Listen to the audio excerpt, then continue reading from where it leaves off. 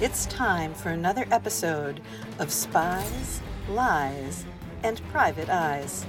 Here's your host, Terrence McCauley. Hello, everyone, and welcome to another edition of Spies, Lies, and Private Eyes right here on the Authors on the Air Global Radio Network. There have been many well-received duos throughout popular culture over the years: Abbott and Costello, Batman and Robin, the Captain and Tennille. Brian Andrews and Jeffrey Wilson make up the best-selling team of Andrews and Wilson, and they've joined us here today to talk about their latest book. Gentlemen, welcome. Great to be here with you. Thanks for having us. Yeah, No thanks problem. for having us on. It's great to have you here. I know we'll be able to learn a lot from you. What can you tell us about your latest book? Well, our latest book is Tier 1, number 7. It's titled Dempsey. And for those of you who are Tier 1 fans and the listeners who've read any of the books in the series, you would know that John Dempsey is the protagonist of the series. He's the hero. And so this book is self-titled because it really takes us in a great direction with John. You know, over the last 3 books, he's been on quite a journey. And this one really, instead of going, bigger, like we tend to do with each book in the series, we kind of took that microscope and decided to really narrow in on John. And this one's about the struggles and difficulties he has on what I would call an impossible mission. Yeah, I'll say, just a full disclosure, one of the things that was difficult as we approached this one was, something we do different than other thriller writers is we don't believe, as Navy veterans, we don't like that lone wolf rogue guy premise, right? Right. Brian likes to say, as a submarine officer, you can't have one superhero guy driving an $8 billion submarine. It takes a team. And in my background with the special warfare community, one guy doesn't go in and take down bin Laden. And so to showcase Dempsey was a challenge because we've always portrayed him from that lens, that team before self, mission before self, being part of a team, being a leader. And so to have Dempsey sort of, we won't give any spoilers, but behind enemy lines doing something on his own is like, how do we maintain that ethos and do this? And I think we found that solution, don't you, Brian? So what he winds up doing is standing up his own team at the risk of telling you too much. He's able to put a group around him that can help him achieve his mission. So that was kind of a struggle, but turned out to be a very fun aspect of this book.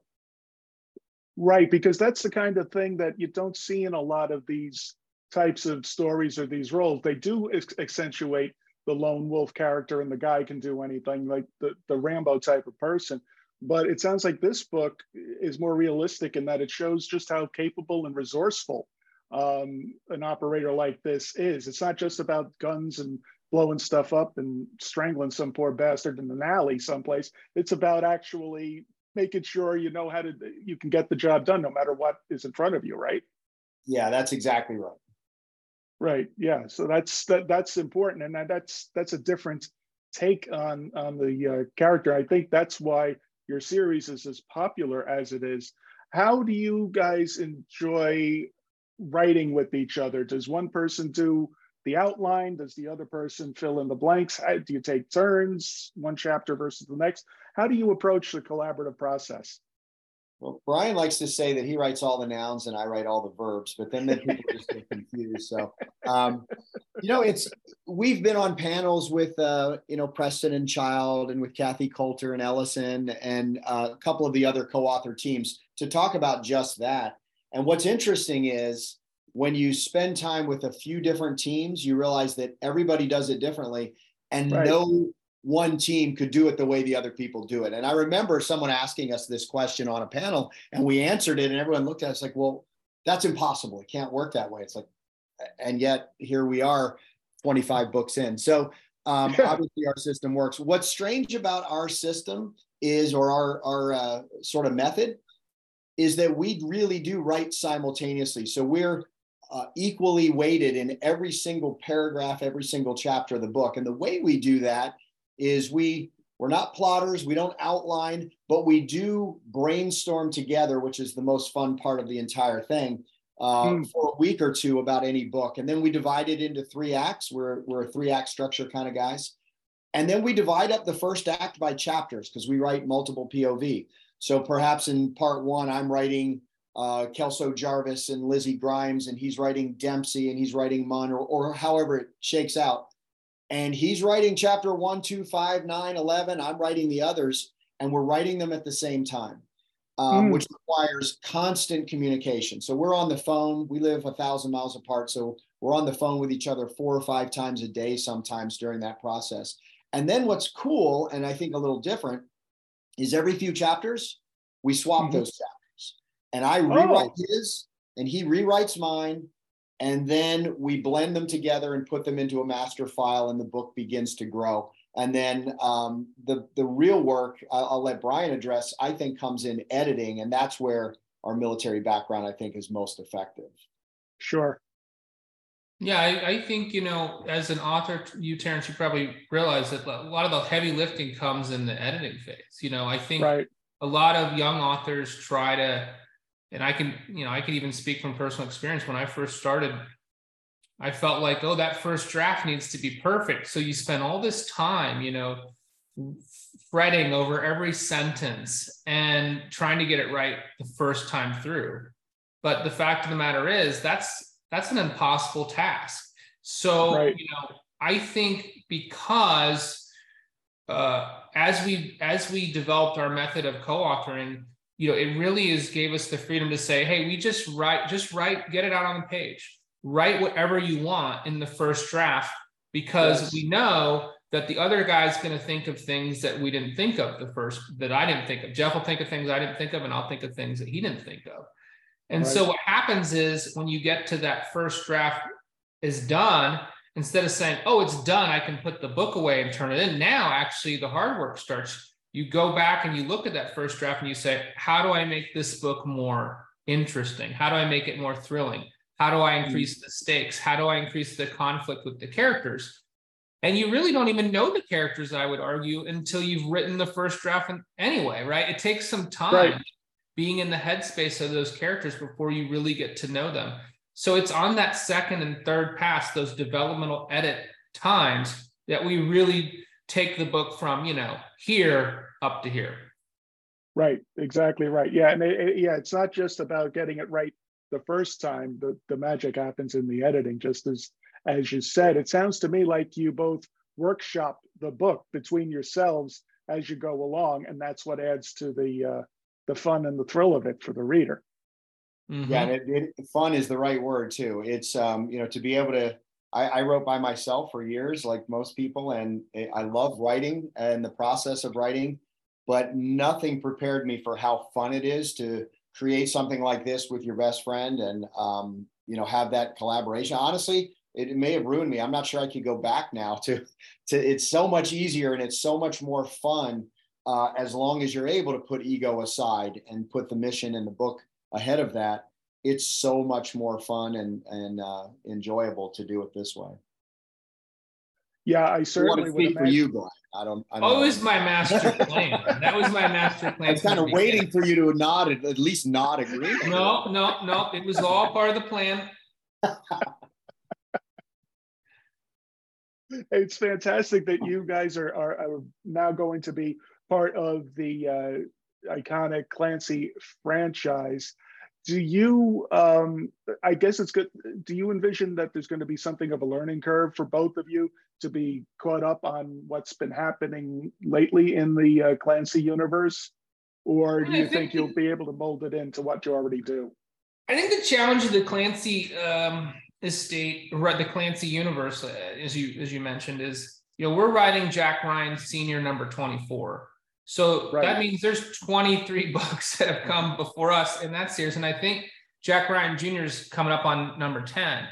So that's quite a canon of material. You have, a really impressive stable of authors who come before us too, with Mark Greaney and Mark Cameron and Mike Madden, Don Bentley and Grant Blackwood. So, everybody had a slightly different take on these characters.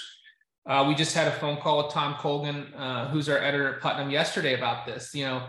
and he had some ideas about, okay, well, this author had this take on this character and this one had this take, and you guys might have your own take, but you know, the Clancy readership also has certain expectations about these characters and what they want to see. And so what we've tried to do is say, okay, we know what our peers have done, we respect it, we think it's great, and we are going to try to continue a lot of what they've done. But we've also said we're going to go back and look at, you know, Red October and Patriot Games and Clear Present Danger, and let's try to really, really hone in on what were those characters like in the earliest days, and what was Clancy's mindset for these characters, and try to do our best to capture that as well. Yeah, and I'll add to that. You know, first of all, it is enormously overwhelming to think that you're writing in the space of one of the masters that made you want to be a writer to begin with, right? So it's flattering, but it's also a bit intimidating. Tom Colgan, our amazing editor, we worked with him on the Griffin project as well. He really is liberating in that he empowers you to write as Andrews and Wilson and bring our voice to it. But like Brian said, we really want to, after 24 books, it's no secret, I think, that our book will fall in 2024, which is the 40th anniversary of the first Clancy book with The Hunt for Red October. And so we really want to try to go back to the roots, not of the way he wrote, but of the way he honored the military and the covert operations community. And so we have been afforded access through the Navy, and our partners over there, being veterans, doesn't hurt, but they have been so gracious in affording us access to, you know, we just visited the Gerald R. Ford. We're going to be talking to submarine commanders in the intelligence community within the ONI and aviators. And what we want to do is we want to capture that Clancy magic of using realistic knowledge of the military and how it operates to tell a thrilling story. And I think that's what we set as our goal above all else when we talk about going back to the Clancy roots. It's the characters, and it's that flavor of, you know, realistic military and covert operations type of theme. So we're really excited, and you know, we're not going to give any spoilers about what we're writing. Don't want you to. No, you can use your own imagination that it's falling on the 40th anniversary of Hunt for the Red October and how we might honor that anniversary. But it's really been a fun process already, engaging the Navy and other branches of the service to get some of these things right. Right, I would imagine so too. And then I worked with Tom when I was part of the Ralph Compton Westerns, and you're right, he's a great guy to work with, and I think he's a writer's editor, and that he's always willing to pitch in and help with an idea or a suggestion wherever he can, and that can make all the difference. Yeah, he's huge in the industry for a reason, right? Like, he's awesome. He's awesome. Yeah, no, he really knows what he's doing. Before we started filming, we were just talking about Top Gun being a great recruitment tool for attracting Navy aviators. I was wondering, was there a similar movie for both of you that inspired both of you to get into your respective fields in the Navy? I mean, I came up with that question because we were just talking about Hunt for Red October, and I was imagining that might have had an influence on Brian's choices. Yeah, it definitely did. So that's kind of what we were alluding to earlier, that it's amazing that, you know, this series from Tom Clancy, the first book was Red October. I mean, it influenced an entire generation of young men and women to want to join the Navy. And so that's the book for me. Hunt for Red October really inspired me to want to join the Navy and become a submarine officer. So the answer to your question is yes. Yeah, Hunt for the Red October for me as well. But even though I didn't serve in the submarine force, just the way the covert operations community, the intelligence community, the military was portrayed in all of those books, as well as some of the works by the older stuff by Ludlum and Le Carre and people like that, who did a good job of writing a thriller that's exciting, but restraining it within some realistic and mind-blowing technology and relationships and organizations that make you want to serve, whatever capacity. It makes you want to be part of something bigger than yourself. So that entire canon of Clancy works as part of it for me, as well as some of the other thriller writers. Right. And based on his earlier stuff that I've read, and based on a lot of the books of yours that I've read since, you definitely already have that flavor for how his earlier works were able to resonate with the reader and bring them in, even though they were talking about something that most readers had never experienced, life on a submarine, life in the intelligence service. And you carry that all the way through your own works that the both of you have co-written. And it's fascinating to see. It's clear that he had an influence on each of your writing careers as well. Even as a before writer, this. you can appreciate this. You know, the key to doing that, we learned very early, is especially for the modern readers, because the readers today are not the same as the readers in the 80s and 90s, where you could spend a great deal of time explaining the technology. We have an impatient readership now, right? And they want to get to it. And so if you want to be able to paint those pictures, you really have to do it through character. You've got to develop powerful characters and their relationships with each other and their families to make it compelling enough for people to want to go along on the ride. And so I feel like in our work, especially in the Tier 1 and the Sons of Valor universe, that's what we tried to do. We tried to bring the reader in to these covert operations and military operations as part of the team with people they feel like they know and love and want to see what happens. So I think that that's what we'll try to bring to the Clancy, our shot at the Clancy universe as well. And certainly what we did in Dempsey, the book that comes out next week. Right. Yeah, when I first stepped on a submarine, my very first day, no one took me around and was like, oh, Ensign, this is this machine and this is what it does and here's how it works. And let me unscrew the panel and open it up and we're going to go through every circuit. No, like no one does that at all. They're like, welcome aboard, you're in stateroom such and such, like good luck, and it's incumbent upon you to have to figure out, how do I walk, where is everything on this boat and what do I walk around and what does that person do? And there is a massive training program, qualification program, but nobody hand feeds you. They're not spoon feeding you this information. So we try to take that same approach in our books, actually. Like, we kind of want it to be like, we've got a GoPro on and you're just sort of like going along with the character, like a day in the life of, John Dempsey. And we don't, someone as senior as John Dempsey, who has a lifetime of operating experience, he's not going to be thinking in his head, like, here's how I insert the magazine. It has 10 rounds. And, he doesn't think those things, that he understands his trade. He understands the tools of his trade. He's not going to be ruminating on that. And I think when you do that, it's sort of honoring your reader, right? You're not insulting their intelligence. You're giving them the credit that, hey, they're going to have to catch up, but we know they can do it.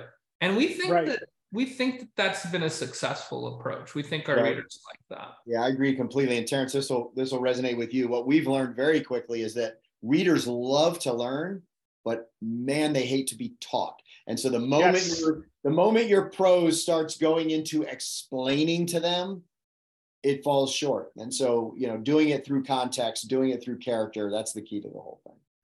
Right. Yeah, you can layer in the facts, but as you're moving the plot forward, it's just like Gilmore Leonard said, leave out the parts that people tend to skip. And, I mean, when you, and we've well read thrillers like Dan Brown's, for example, guy's got more money than God bless him. His stuff is popular for a reason, but you can see those big chunks of exposition that he's done his research and he's proud of it and he sticks it right in there and he puts quotation marks around it and that's called dialogue. That's not dialogue. And it's and especially too these days, as you were saying earlier, we have to compete with so much to keep people's vision literally right on the page, because if they're reading on a tablet or even if they're reading a book, they've got their phone liable right next to them, and sure enough, they get bored with you, they'll pick it up, go on Instagram or something else. Yeah, there's no question. I think that's our biggest competition, isn't it? Is, the rapid fire Instagram, social media, or just sort of shock media. How do you compete with that? And I think, we've spent a lot of time talking about this, and it's maybe I'm getting a little too serious here, but I think it's important is that, you know, if you want to compete with that sort of stuff, a lot of it's mindless, right? A lot of it's just Right. you know, trying to get that dopamine fear response in people. You know, our antidote to that is we want to write characters that have real problems and real hearts and souls and face real moral dilemmas. Like our antidote for like the mindlessness is to give people, you know, something that maybe inspires them, maybe challenges them as an individual to think, you know what, you know, maybe when I'm at work, I need to try a little harder. Or maybe, you know, the way I dealt with this person yesterday, I didn't put my best version of myself forward. I didn't handle that situation properly.